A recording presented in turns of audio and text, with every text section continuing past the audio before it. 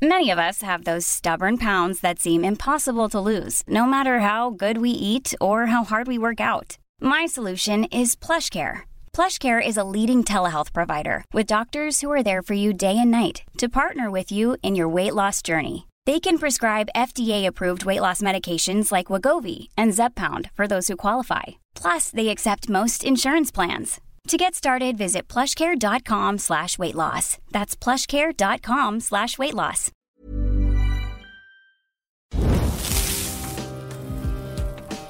People can change anything they want to. And that means everything in the world. Show me any country, and there'll be people in it. It's time to take the humanity back into the center of the ring and follow that for a time. Think on that.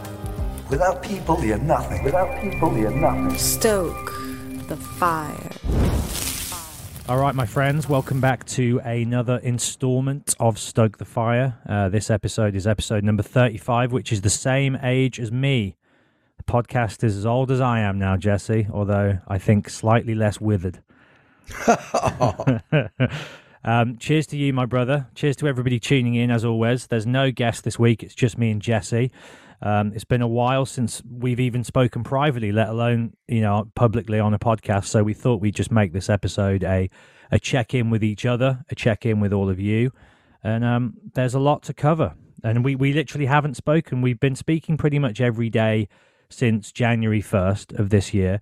And it might just seem like longer than it's been, but it feels like it's been, I want to say 2 weeks, a couple of weeks at least, maybe feels more. Long. Yeah, it feels longer for sure. Yeah, it's just been, between me being on the road and you being busy doing your thing.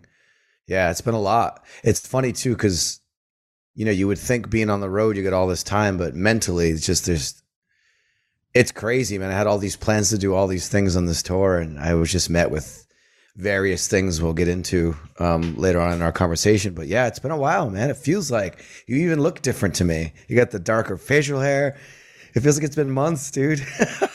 Well, I feel like a shell of my former self, mate, and we'll start on the bad foot because, hopefully then we can end on a light note. But over the last month, maybe a little bit longer, but specifically the last month, I've just withdrawn into myself in a big way. I've been going through a lot of stuff.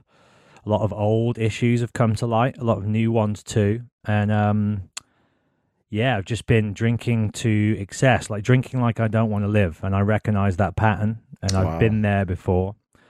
And I'll just tell you a quick story that can maybe contextualize things and set us off. So about 3 weeks ago, I'd lose track of all time, but let's just say 3 weeks ago, I went to go see Bring Me the Horizon at the London O2. They're not a band I'm a big fan of, or even a fan of really, but I was intrigued to see their visual show. There's a bunch of friends I knew who were going down. So I got the invite and I was like, yeah, sure, why not? So that was a Sunday night. So I'd been DJing on the Friday and the Saturday. I'd kind of had a good weekend, but I could just tell there was something niggling away at the back of my head. And, I was definitely going hard on the Friday and the Saturday, and it comes around to the Sunday. And I'm there and I just see all these people I hadn't seen in 2 years, pre-pandemic, a lot of them. And it should have been a really joyous, celebratory reunion. And I just spent all night sneaking off on my own, going to the bar, ordering shots, just doing shots, drinking on my own. I'd come back to the seat, more and more drunk each time. Then I left the show early and just bailed, did an Irish goodbye, didn't say bye to anyone, just left. And basically walked down to the edge of the River Thames and just gazed out at that river for about half an hour. It seemed like an eternity, just crying to myself, just thinking, what's the point? One of those conversations. What's the point? Man. Looking into, not thinking I'm going to do anything, serious or harmful, but certainly thinking wouldn't it be nice to just sink to the bottom of that ocean right now and switch off all of the stress and all of the pain and all the trauma and the voices in my head and just rest forever. Burst out crying. And yeah, that was the end to my night. That was a Sunday night in London. That's when I knew things had gotten pretty bad. Yeah, man, and the alcohol sure doesn't help with that shit. I know that feeling. I've actually been there myself years ago in Manhattan. Did the same thing, looking out in the Hudson. and that feeling overtakes you of like, you just can't handle it anymore. Yeah, that's rough, man. I'm sorry to hear that. I knew it was bad, but that just goes to show me like how bad it got, man. I'm sorry to hear that.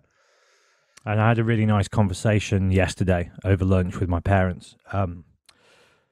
I'd reached a point where I was like, I can't carry on doing this. I need to switch my mindset. I need to change my lifestyle. I need to just fix these things that are plaguing me and stop running from them. So I went out for lunch with my mum and dad, and, you know, starts off small talk, a lot like this. So how you doing? And I was like, not good at all. And it's really hard to try and tell the two people that brought you into this world how miserable and depressed and sad and alone and unhappy you've been feeling. And this isn't just like a recent thing either. Like, I go through spells certainly where I'm good, but I'd say in the back of my mind, there's kind of been a lingering just sadness for a good decade or so now. Like, it comes and goes, but it's solidly, consistently been there for a good decade. I can pinpoint exactly the year that it sort of really crept in, 2013. And yeah, I just had to sit there with him and just be like, look, this is where I'm at. This is how I've been feeling, particularly lately, but, you know, for quite a while.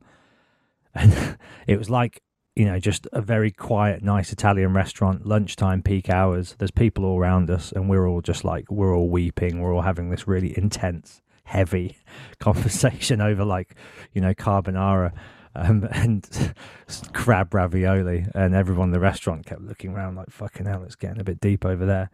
But I just had to tell them. And I had to tell them that the root of a lot of it is my relationship with alcohol. I had to just come clean with myself and with them, because I know that it is. I know a big part of my depressive, destructive tendencies is a result, you know, and a kind of a correlation to booze. So yeah, I was like, this is where I'm at. This is what I've been feeling. This is what I think I need to do to get better. Just letting you guys know where I'm at. And it was a good talk, but it certainly was hard for me to say, because the last thing I ever want to do is worry them, because they're your parents. Yeah. So that, my friend, in a nutshell. I know you are going to be expecting a certain level of somberness today from me, but that's kind of where I've been. And maybe you can speak to this, because what I've noticed in the last few weeks is, like, you know, when you feel mentally unwell and you feel like just strained and everything feels hyper real and you feel really timid, and that's not me and that's not who I am. But everywhere I've been over the last couple of weeks, people who've seen me and know me like, are you okay? You seem just exhausted and like beaten down. And yeah, I just feel like in the last month or so, my spirit's just really like snapped and been broken. So now I've got to rebuild it. Yeah, well, I think that's the first step, right? Is being able to talk about it. And the fact that you got your parents to be able to do that with, that's a beautiful thing right there as well. You know, not everybody's got that type of relationship with their parents. So I love to hear that part of it, at least. And you know what? The fact you're sitting here talking to me about it, that's a beautiful thing too. You're still here. You're still willing to push forward and recognize what's going on inside of you. And I think that's commendable. And the fact that you're doing it here on camera. Oh, shit, we're recording. and on audio, you know, like, that's what this is all about, though. Yeah. That's why we even started this shit. Mm-hmm. For those people who do pay attention, that do listen, they get it. We're not the podcast you go on and you hear, well, hey, you know, dicks and farts and tits and whoa. There's plenty of those. And we are proudly not that podcast. So I'm honored always to talk to you about this, but I'm also just proud of you for talking about this right now. I think that's what this is all about. And I can definitely speak to that feeling. I've definitely been there before. And I definitely have a rocky relationship with alcohol as well, which is why, thankfully, I've stuck to the real moderation where I have days where I just don't touch it. And I think my big concern was coming out here and how I would be. And I'm proud of myself. I've done well for the most part. I had I think 2 nights where, you know, I'd have a couple drinks and then my entire body and spirit was like, we're done. It's not even me. It's something else. I don't know what it is, but it doesn't mean that I'm not still, you know, I don't still go to dark places, you know, because I struggle with, like you. Well, I have depression. I have anxiety. I have social anxiety. And that triggers a lot out here on tour when you're just constantly around people. You can't escape. And performing, you know, in front of 10,000 people a night, It's definitely taxing, but I don't know. I kind of just want to speak more on you. I feel almost like I don't even want to talk about me right now because I just want to talk more about you. Well, we'll save the tour stories for towards the end, yeah, and we'll take it towards a positive conclusion. And as you can hopefully see, like, and let me ask you this: like, in the last few weeks when we've been recording, have you seen a change in me? Yeah, I mean, well, honestly, to be able to see your face right now on camera. I can see on your face what you're talking about. It's noticeable to me as someone who's seen your face every week for, months now. And having that little break, I can see a difference. But yeah, I think prior to that, doing a couple episodes, you weren't quite as bad. I don't know. But, it's the nightlife, dude. The nightlife has been eating me up. And what's really interesting is, before I went back to DJing, I was in the best place ever.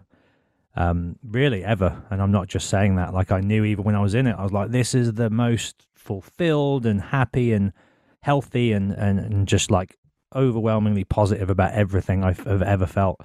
And then like go back to DJing and it's really fun to begin with. And then kind of, stuff creeps in. And then, like, obviously, as you know, and I don't want to go too much into that on here out of respect for the other person, but as you know, there's been kind of like a relationship in my life that's kind of come unraveled in the last month. And that's definitely like been the thing that's pushed me over the edge. But it's not all a result of that. Like, a big part of it was already there festering away.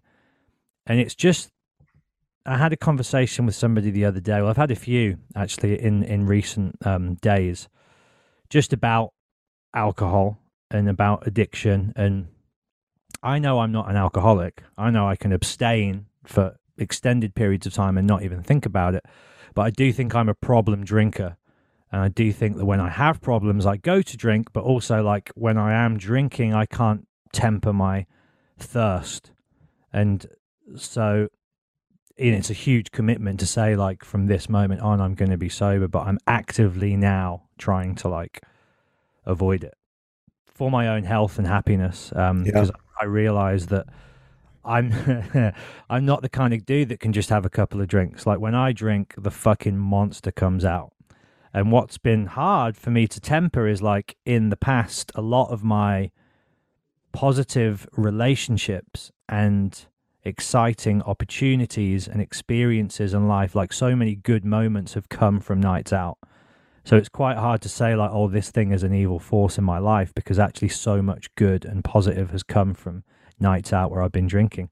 This friendship included in that, when we had that night in Birmingham after the Q&A, like that was definitely a heightened experience, and we were close anyway, and I think we'd still be sat here anyway, but that certainly fast-tracked, a kinship, and it's done that with so many people for me. So it's getting to the point where I guess you realize that, oh, perhaps now the party's over and it's no longer a good thing. Now I need to stop. And that's probably a little bit later than, I should have made this realization probably a long time ago, but I'm making it now. Yeah. And I think that's a beautiful thing. I think one of the things too, I guess a few things really we could talk about this, because I know exactly how you feel. At a certain point in my life, I couldn't just casually drink and stop after 2 and call it a day. And I think alcohol just, it really exposes, this is why they call it spirits. I've been reading a lot about this lately, and it keeps popping up in my social media, which, the algorithms, I don't know how that works, but whether it's a sign or just something I've been researching on, but how spirits, they when you drink alcohol, you're emptying a part of yourself and allowing other spirits to come in. There's a belief of that, But I think that we all have a spectrum of spirits inside of us, personalities, things that are deep within us and our psyche. And that just opens the door.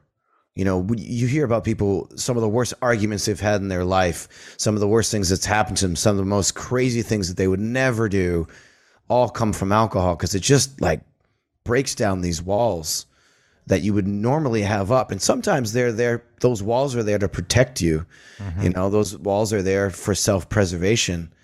And when you take those away and things happen the next day, you're like, I would not have done that without alcohol. So there's a positive and a negative to it. And if you can't find that, moderation, then you're right. You're just better off without it. Especially when you're dealing with mental health, man. I feel like the only times in my entire life I've ever felt suicidal was when I was drunk, period. Yeah. I could do any other thing. I'd be tripping until I couldn't even see when I was younger. None of that ever made me go, oh yeah, I'm going to off myself. It was only alcohol. Alcohol's the one thing that, and I'm sure a lot of people listening are nodding their heads going, yeah, I get that. Because for some reason that shit, it can get dark. And if you're in a bad place and you're drinking to sort of numb that, that's when it's like dangerous. If you're drinking to celebrate, usually that goes okay. But if you still got something underlying, like you said, you've had something underlying for a while, that's going to show face at some point. I think anybody who's got heavy issues, it's going to come out when you drink too much. And it's that line, everybody knows that you drink and you're having fun. And then you look back on the night, you're like, I was that one drink I shouldn't have fucking had that just tipped the scale. And that's a dangerous card to play with, especially when you're talking about depression and chemically what alcohol does to you. And the next day, hangovers aren't just dehydration and you feel sick, but that's a mental shift. That's not fun. That sucks. Yeah, it's the shame is a big thing that gets me, the shame. And that's not necessarily because I've particularly done anything, but you just feel like you have. You wake up and you go, oh, who do I need to call to make it right? Like, what went down last night? Who do I need to apologize to? Oh, I hate myself. Or you let yourself down just for not having the control to know when to say that enough is enough. And yeah, I would say majority of the people that I know that are sober now is they came to that realization where, they realize that this just doesn't work anymore. And I respect the hell out of that. And it does take self-control. And as you said, you can go for a long time without drinking, and that's fine. But it's one thing when you're at home in a pandemic, and it's another thing when you're going to go out and do your job and be a DJ or be a performer or a comedian. I can't even imagine being a comedian. And feeling like you're not missing out by participating and being sociable without drinking. I think that's the biggest thing for me that I struggle with sometimes, where when I'm trying not to drink, I would rather just avoid going out to even have that temptation of like, I'm going to meet a bunch of friends at a bar and I'm going to try to like have a non-alcoholic beverage. Like that's hard for me personally. And that's a lot to do with my social anxiety. Sometimes I just don't know what to do with myself if I don't have that in my hand. It's a struggle, man. Well, I'm looking at next year as well, and there's all these amazing things in my diary already. And I'm just looking at like these tours that I've got coming up, and I'm just already in my head going, if I'm drinking on them, I know at least half those dates for me are going to be a washout, and all I'm going to be thinking is I can't wait to get through this day. And that's a big thing as well, that I'm so tired of wasting half my life hungover and dreading what I should actually be anticipating with great excitement and joy, like, because I live for this shit and this is what I want to be doing. And I'm doing like, I think it's something like 15 days in a row with Bowling for Soup. I'm going out DJing with them, and it's in a row, like there's no days off. Dude. And I'm like, if I'm drinking on even any of them, it's going to, by the time you get to date 10, I don't know how they're going to do it. All I'm doing is playing tunes. They've got to sing and do all the rest of it. But I'm just looking at those dates and I'm like, I just don't want to be that guy that I've been throughout my whole life that's in these, and the pandemic obviously stripped all that away. And so I had time to look at all these festivals and all these tours and all these amazing things that I've been a part of, that I've wasted at least 30%, if not more, of all of them clinging on to life because I'm so fucking hungover from the night before. Because, as you say, I don't know when to stop. It's like that thing, if you can finish the show and if you can just have one drink with everyone, then off to bed, great. But I'm the guy that's there at 7 a.m. when the bus is like driving into the next town and everybody else is like long passed out and I'm just still going on my own, like playing tunes. Like, well, I can speak. That's actually a great segue into what's going on with road me life right now. Fill me in. Yeah. Fill me in. So, yeah, I think the big thing for me is I love sunlight. I love daytime. I love nature. Those are the things that keep me on the good path. You know, as we've talked many times in our previous episodes, for anyone who's been tuning in, I still cling to that out here. And that was my big concern coming back out to the road, is like, how do I transition with the life I've been living off tour into tour, being surrounded by guys who do that. A couple of guys on our bus definitely will stay up till 3, 4, 5 in the morning, drinking, playing music. And I'll see them the next day at like 4 when they wake up, 3, 4 in the afternoon. And I've been up since 8 and I've had an entire day. I went, a bike ride at the park. I lifted weights. I did a juice thing, and I'm in this beamingly happy, like excited for the show mood. And it's like the contrast of like someone who's just waking up when I've already had a day. And I used to be that way too. I used to get up and like the worst hangover, just mucus, just feeling like shit. My performance would suffer for it. And I'm proud of myself. I've been able to sustain that.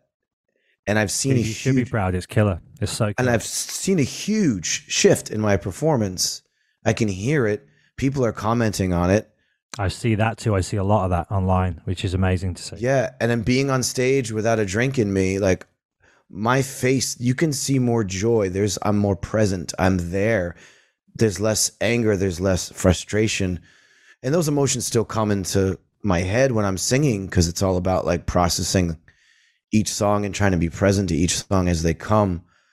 But I think overall my spirit has a lighter heart to it because I am filled with hope. And I think that's the difference too, is when you become despondent and tied up into an addiction and in a dark place, you don't have hope for the future. And I thought that this was going to be really difficult. And don't get me wrong, it is. There are days where I just want to be home with my girl and my cats in my bed and hiding and not have to be the guy to go on stage and perform every night. But getting back out here and doing this again, it's given me a different purpose. The purpose I found with this podcast will never go away. It's something I cherish and I love. It's something that I have that's just mine and yours. It's just the two of us in this journey. I've never had that kind of a partnership with something. And that really boosted my spirits. And it almost made me not even want to go back on the road, because I just liked being home. I liked doing this and being able to add touring in. And I'm still balancing it. This is the first podcast I've done on the road. I'm in a hotel room and I'm not home, and we're making it work, thankfully. But I just look at my life right now and I'm like, there's a lot going on, and I can't believe I'm out here doing this shit.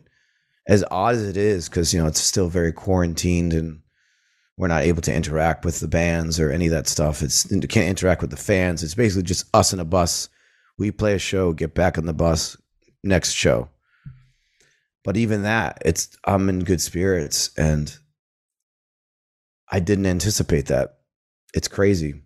But just, I guess, sticking to that routine that you and I were talking about all over, the pandemic, I dug my heels in and I stuck with it. Yeah, you killed it. I fucked it. You killed it. Yeah, but you know what? You listen, you can't beat yourself up over that. You had something that triggered your darkness. You were dealing with a relationship that just didn't work out the way you thought it was going to. I don't blame you for that shit, man. That's hard to deal with. And I think too, another reason that addiction gets triggered and why we run to it is the feeling of loneliness, disconnection. I think a lot of addicts, because recently I've been doing really crazy private cameos for people, like heavy ones, heroin addict in particular, someone who is suicidal. I've been doing dark, private, because on Cameo you can have it be public, where you can go on my Cameo site and see the videos I've done. These are just personal one-on-one things. And a lot of the stuff I've been dealing with people is that detachment, that feeling of you can be in a room full of people DJing, performing, and still feel so fucking alone. Well, that's 100% me, dude. And that's what I've realized through these conversations that I've been having, open and honest ones with myself as much as anything. I've been realizing for the last decade, despite being surrounded by people, I've felt so alone and so detached and so isolated from like society. Yeah. And that's where it all stems from. All that sadness and loneliness and like alcoholism is all from that same pot of just feeling like I don't belong. Yeah. It's gnarly. It's heavy. It really is. And I guess the end game with that is, how do you change that? Mm-hmm. For you to recognize that there are people that like adore you and need you in their lives and wouldn't be the same without you. And I think that's the problem too. When you deal with someone who's suicidal, they don't consider those things because it doesn't even enter your mind. That isolation is so hard because you believe it. And that's the problem. It's a lie. Anxiety and depression, they tell you lies. And those lies are so fucking believable, where everybody around you, had they know, if you let people in, they'll remind you of how alone you are not. And I think that's the big thing with everything we talk about in this podcast, with everything we get into. I stand by that. And recently, I actually just recently this morning had to remind some people on my bus, like, hey, I see you. I can tell you're not good right now. I'm here for you. And, you know, you might get the shrug like, rah, rah, but I'm the nagging little mom, because people have done that to me in my life. And I'll remind you again tomorrow. I'll put my hand on that person's back real quick. You okay? I'm here if you need me. That goes a long way with people. And I know for sure anybody who's watching this that knows you, reach out to this motherfucker.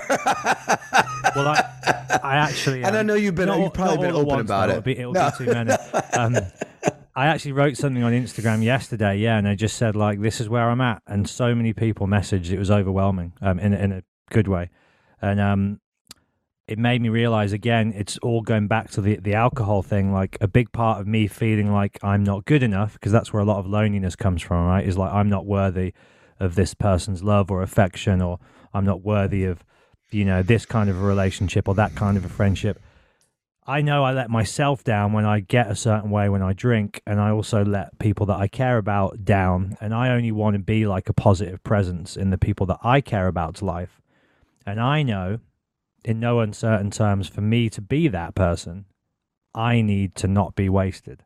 Yeah. So that's like enough of an incentive for me to like just sort my shit out and get straight. Is like, if I want to be the person that I know I can be, I need to not be drunk to be that guy.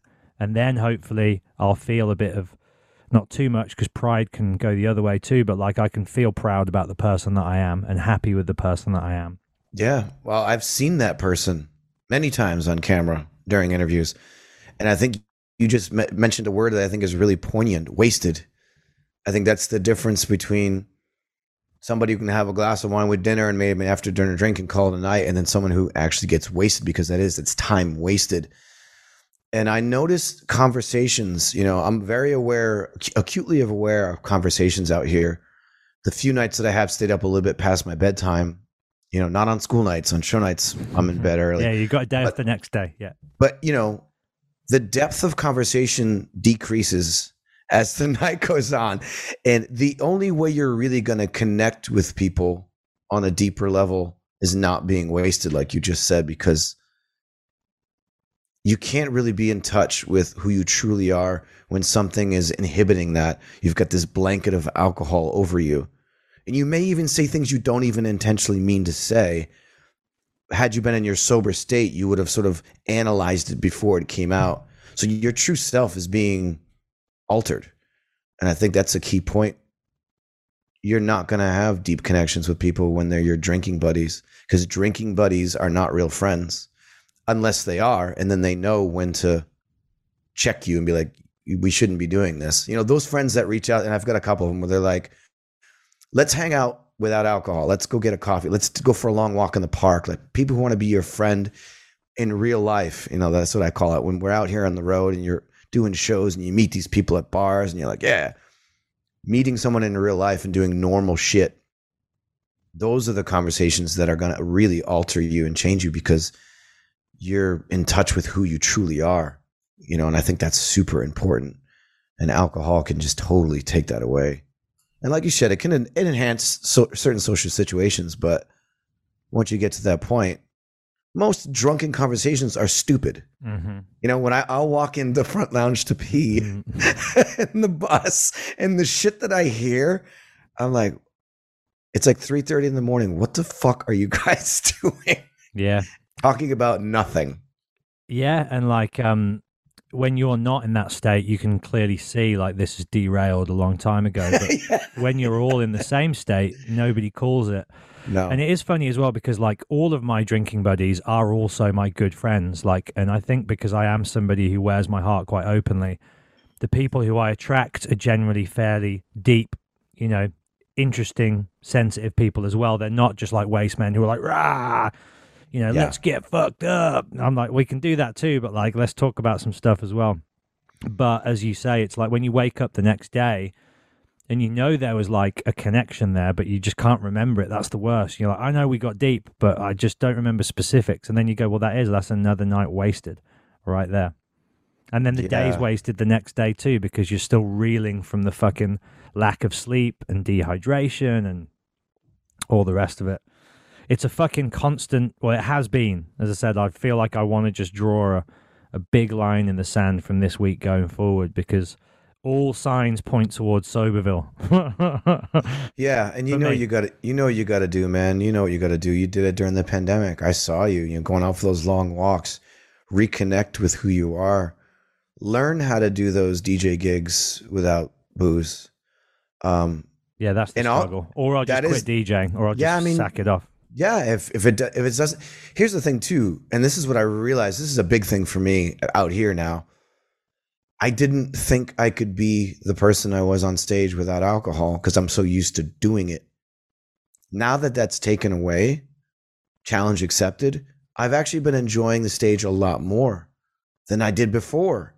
I never fucking thought that would happen. Even on nights, and listen, there are nights when Slipknot has the audience. You know, Slipknot's the headliner. We're underneath them. There are nights, especially we're playing seated amphitheaters with small little standing area. Majority of the time, the people who are in that small standing area, they've been there since doors opened and they're wearing Slipknot shirts. They're wearing Slipknot masks. They are fanatics for Slipknot. So there are shows where those people they start out pretty unimpressed. And when you're sober and you're hyper aware of that, that's a fucking challenge, man. And I'm like, challenge accepted. I go up there, have fun. I will smile at people. I'll give them the horns. And eventually you start to see them warm up to it. And I'm conscious of that happening every night. I'm conscious of the people who are the Killswitch fans. I'm really in the moment and I'm present, where drinking me wasn't that. My eyes would be darting all around the room. I would be conscious of what I was doing in performance. Do I look cool? Like all these weird, odd thoughts would enter because I'm buzzed and I'm like not in my normal state of mind. And doing this shit without booze in my system, I got to say, I enjoy it a lot more. And I never thought that would fucking happen. So that's another reason that just Oh, your Wi-Fi's busted up, buddy. You know, I can do... Sorry, your Wi-Fi cut out there, bro. Oh, did it? Oh, yeah, I need to just like the last 10 seconds, whatever you just said. Yeah, because I paid good money for this Wi-Fi in this hotel. Damn it. Well, at least you ain't on a bus like John Fred the other day. I know, dude. I know. I actually was excited to get up. I booked this room ahead of time, and the hotel manager's a fan, so they upgraded me to a suite. So I got my own living room. I'm just going to hang out here all day without the boys around me. I can't wait. But yeah, so long story short, I am more present, and I feel like I'm more me now on stage. And I think that matters. I think that the message comes through in my lyrics, the sincerity of how I feel. You're just a more genuine human when you're not boozed up. Mm-hmm. And that's where the connection happens. And for me as a performer, that connection happens when I make eye contact with people. And I see them either enjoying themselves, even if they're not technically a fan, or are fans losing their minds and crying. And even though I can't climb off stage and get into the crowd like I love to do, there's still a connection happening, and that connection's different than it's ever been in my career. And I'm actually getting emotional. I'm happier than I've ever been doing this out here. And I also think that has a lot to do with the new technique that I need to speak on at some point. I feel like I'm talking too much here, though. No. Dude, let that moment happen. Like, yeah, I can only imagine. You know, I had 2 days of it at Slam Dunk Festival where the wave of euphoria that I felt being back in a field with all these people was, so powerful. And you're having that every night for weeks on end. So I can totally understand and empathize. Well, not empathize, sympathize with, in a good way, how amazing that must feel. Yeah, and I think, we had Melissa Cross on a few episodes ago. And for any listener who didn't listen to that episode, I can't urge you enough to go back and listen to that. I mean, it's the best one I feel yet, I think. Yeah, I think we've had a bunch of home runs lately. The comedian Nick, I thought that was a brilliant episode as well. Derek from Sepultura. But Melissa's story is profound, but she's been a part of my life for the better part of 25 years. She's been a friend, a teacher, an absolutely brilliant teacher. But if I'm going to be honest, I don't think I've really ever applied her fry technique because I'm just so stuck in my old ways. Even after having a vocal surgery, even after having tons of problems with my voice, the technique never clicked with me, and I just couldn't get it right. And a week into this tour, I started to lose my voice. I was getting hoarse. And I usually get very dark, very quick. And I will drink myself into oblivion once that starts happening because I start hating myself. I start self-destruct mode. So I reached out to Melissa Cross, and as a friend, I just texted her, and she went into like nurse mode, and one of the first things she said is, what's the word she used? It was brilliant. Don't dramatize, or don't like go into that dark space that you could go into as a performer thinking you failed everybody. I'm thinking I got to cancel shows. That's like the worst thing you could possibly do right now. So long story short, she talked me through it. She gave me and reminded me of the technique she's been teaching me. I sang the next show without incident on my old technique. Then I started to use her fry technique. Which is what? How can you break that down in layman's terms? Yeah, so fry technique, it's really better if you just look it up. But basically, you're able to scream, which it sounds similar to a full-bodied scream, like if you just were to... Is it the one where she was talking about in the episode where the vibrations is what make the noise? So it's actually a really quiet scream. It's just the way that you're... Yeah. So basically, you're at like 2 decibels lower, half volume, really. And you're able to make almost pretty much identical the same noise you would on a full-on yell or scream. But sonically, it's got a wider range, so it hits the microphone differently and thus sounds much louder than it actually is. So I started to apply that technique, and a week after, that's all I've been using. I switched completely over to that fry technique. And, there are little bumps in the road here and there, but on the whole, I did 3 shows in a row, and the next day I was completely fine, even with still a little bit of damage on my vocal folds. So that mentally, too, has just been like, holy shit, I'm doing this shit sober. I learned a new technique. I just don't know where else I could go. I'd never imagined I'd be at this point where like I feel in control. I feel like I've got a lot of hope for the future, where I always had that lingering like, what if vocal surgery? What if blow your voice out? Because when I had the vocal surgery, the doctor's like, I can't guarantee you can continue to do this if you don't switch something up. So that switch has happened. In the past, 4 shows, I've just had a whole new confidence. It's just crazy. I don't even think I've processed it yet, because it's just this weird joy and confidence that I have now that I've never really had before. And you just finish the show and get to a hotel room on your own and go, right? Like, can't wait to tell everybody. So talking about it now is obviously why you're getting emotional. And before you were going out on this tour, like, I hope I'm not, stepping out of line, but I remember conversations with you where you were like going, fuck, I'm not even sure if I'm ready to do this again. Like, I've spent so long at home. I'm not sure if now that's just that part of my life, that ship sailed. As everybody, I think, has those conversations. But it's amazing today to be sat here opposite you and hearing that you're killing it on every level and enjoying it on every level. And you're like touring in the weirdest time, in the weirdest circumstance. Yeah. And to get such a positive out of it is dope.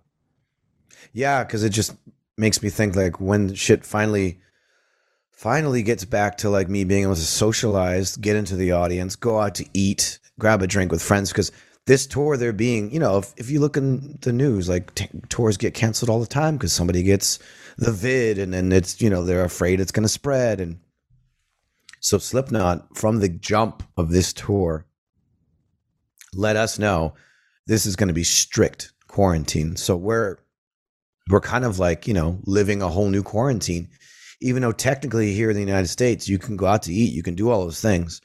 This tour is unable to do that. So entire staff, crew, band members, everybody, you stick to your little bubble. On days off, you don't venture out unless you're wearing your mask. And like, there's a part of me sometimes that would just rather just not go out. I don't even want to bother. So I've been just kind of staying close to the bus, but my bike has been my salvation. I get on that and I just go out to the woods. I go out to a bike path, and that's where I'm like, I got this. Paul Stanley style, mate. That's what Paul Stanley's been doing. Yeah, when I spoke to him for Life in the Stocks, he said, look, he's like, you got to keep your distance. Okay, what's the one thing I can do where I get to leave the house, get exercise, fresh air, and don't come into contact with anyone? Cycling. Boom. Yeah. It's been my saving grace. I absolutely love it. That, and I have to give our crew a ton of credit. They've been incredible. They set up these tents every single day.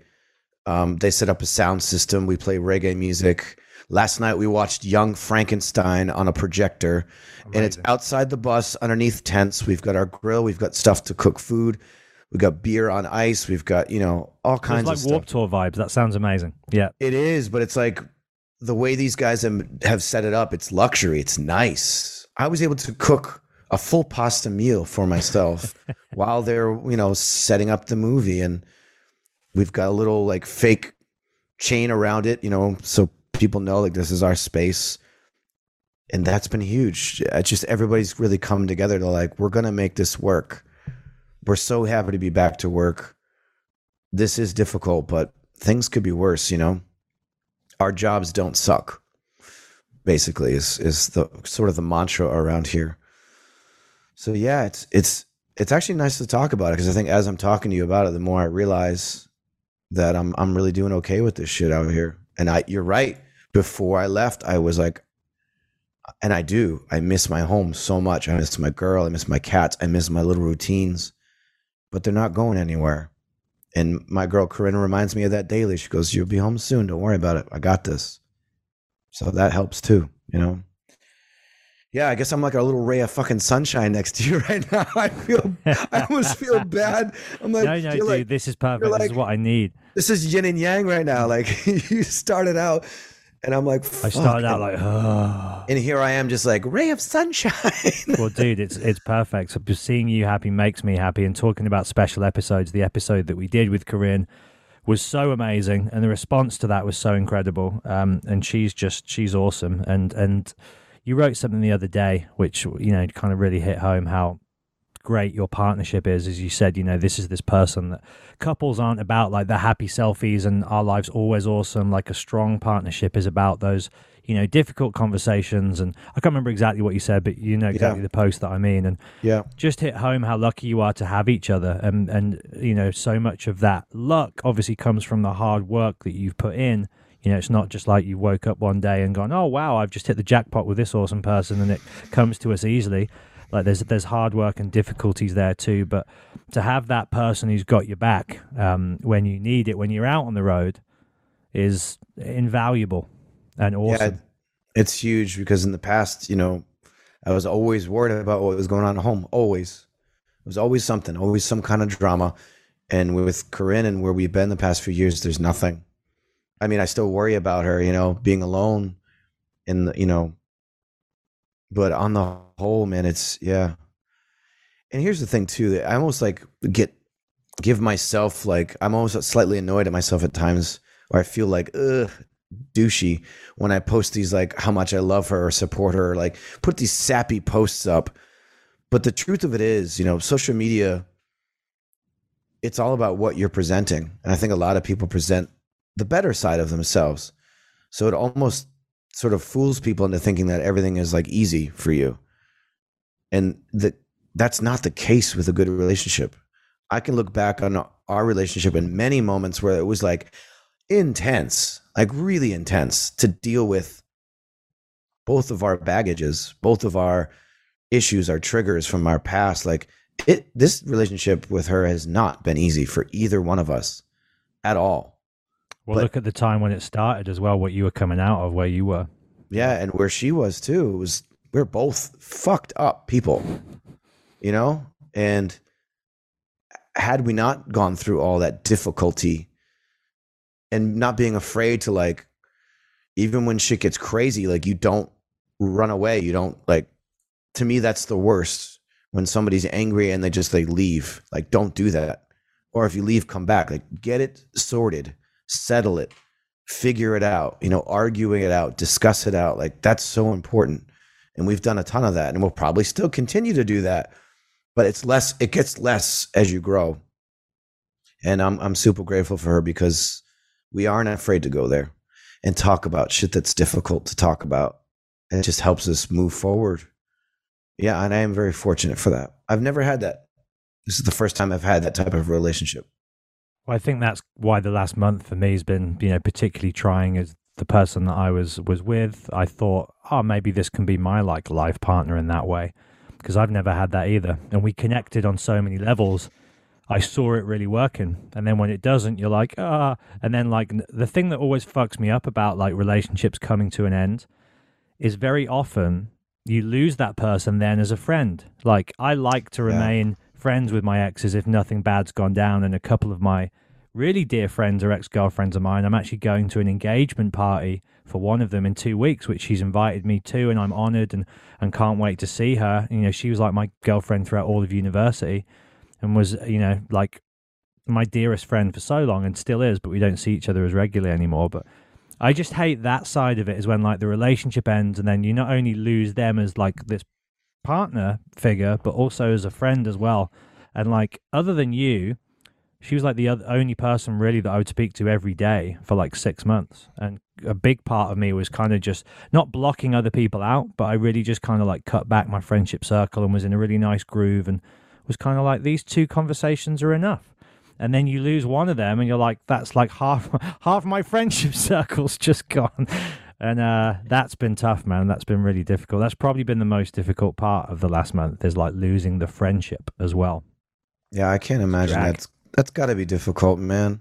It's got to be difficult. And my hope is time will heal those wounds, and maybe someday you'll circle back around to it.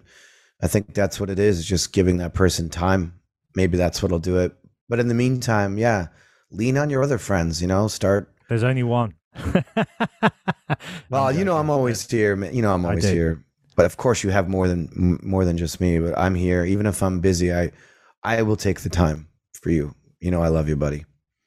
I love you too, dude. A lot, truly. I want to ask you a couple of quick questions before we get towards the end. How has Corinne found the response to her episode? Because all of the comments were so lovely and awesome, and that must have, like, affected her in a cool way. Like, did it give her a boost and, like, make her feel good? I hope it did.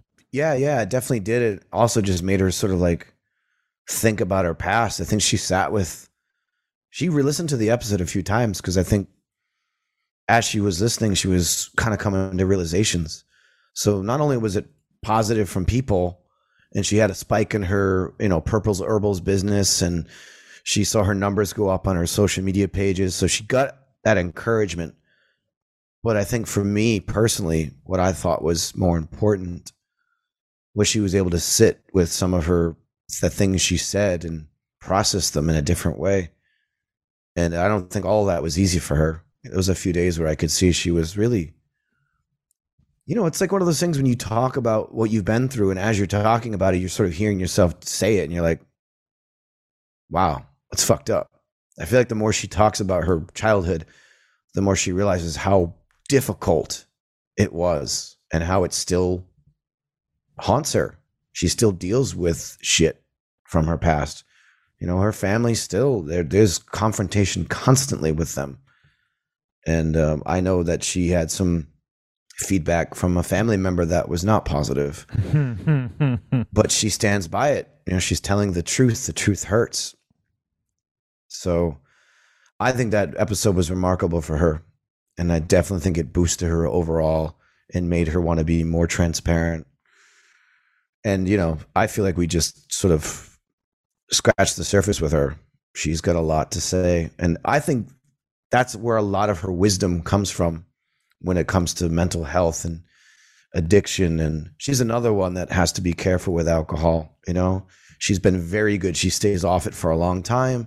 And then, you know, she did a performance the other night with her pole dancing, and one drink led to however many. And the next day she was just absolutely like leveled. Mm-hmm. So it's been a journey for her, and I'm super proud of her. She's doing well. There's been a lot of wisdom dropped on this show by our guests, and often the people who've been through some of the most traumatic and painful stuff. And that's really what's given me so much strength, is getting inspiration and light from these people that we're lucky enough to connect with. It's going back a little while, but what about your dad? Obviously his numbers won't have spiked because he's not on Instagram or any of that, but like, in terms of your relationship, I know you were super close before, but after that conversation, have you had like a conversation with each other where you reflected back on that, or have you kind of just gone, that was cool, and we keep moving? Like, has it been brought up? Yeah, it was brought up a few times for sure. I think he just felt honored to be asked to go on, and he felt honored to be able to share some of his story.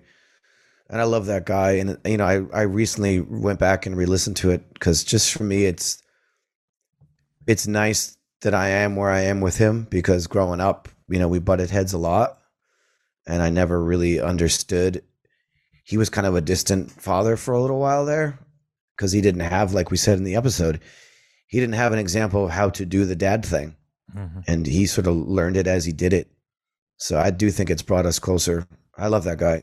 And you know what I love about him too, his humility to like admit he's still growing. And I've seen that change within him later in his life. Like, I would say the past 10 years, becoming more humble and more like willing to grow and, you know, change and morph. Like, he's not set in all of his ways. He's still willing to grow. And for a man that age, with the amount of wisdom and, you know, education he has, you could easily become very prideful and stubborn. And I've seen that stubbornness wash away into graciousness and willingness to grow. So I'm super proud of that man. I love him. That's really inspiring, man. And that's what I'm trying to use as some of my guiding light with where I'm at, is like, I am by no means anywhere near the complete version of myself. And I don't want to be stuck in this pattern. I've been stuck in this pattern long enough already, and then some. And the time is well overdue to morph and evolve and grow. The final thing I want to ask you is somebody mowing their lawn outside your window. They just started drilling something in the room next. So this is probably a good time to stop. I can call the manager who's a fan and be like, can you stop this, please? We're pretty near the end anyway. The one thing I just wanted to ask you is Adam D, have you two spoken about his episode at all? Because he really opened up in that, and I know he's not somebody that does that often. Has there been any revisiting of topics that were brought up in the podcast together on this tour, perhaps, or over the phone after it, or has that been very much No, he doesn't like to go there. We did have a really... It was cool that we went there once then, right? At least. Yeah. Me, him, and Joel, we have our little nights occasionally where we get deep, and we had one the other night, and it was really nice, but it wasn't about revisiting that conversation. It was more about like moving forward with the band, the next record, and like touring, which was a really good conversation to have, because we discussed like not touring as much as we have been in the past, which to me was a huge, we're kind of on the same page where we love doing this, but we can't do it as much as we used to in the past. We love being home. We love our lives outside of this. We need a balance. So that was a good conversation to have. But as far as revisiting the episode, no, I don't think he has any desire to. He doesn't really like to go there with himself. He'll talk about other things, but he's very sort of guarded. So the fact he even went deep with us on that episode was huge.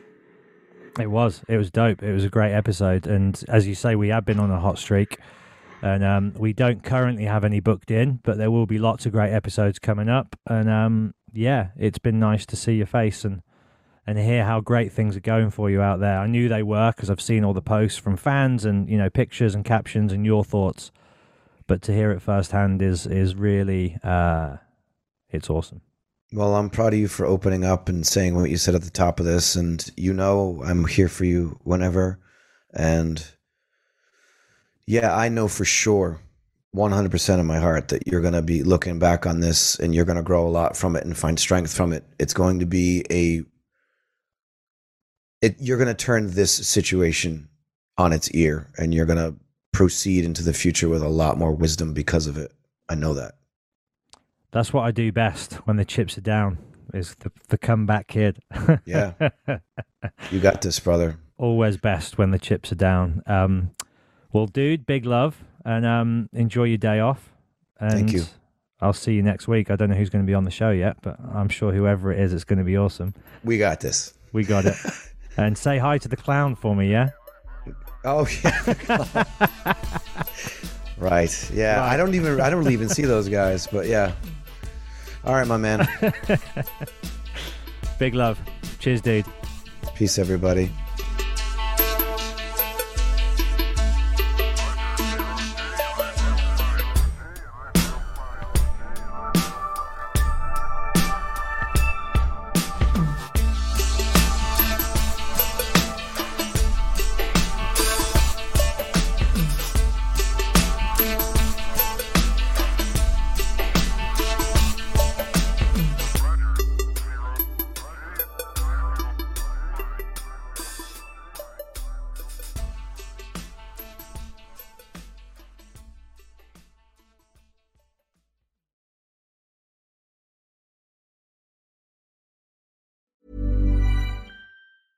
Hey, it's Paige DeSorbo from Giggly Squad. High quality fashion without the price tag. Say hello to Quince.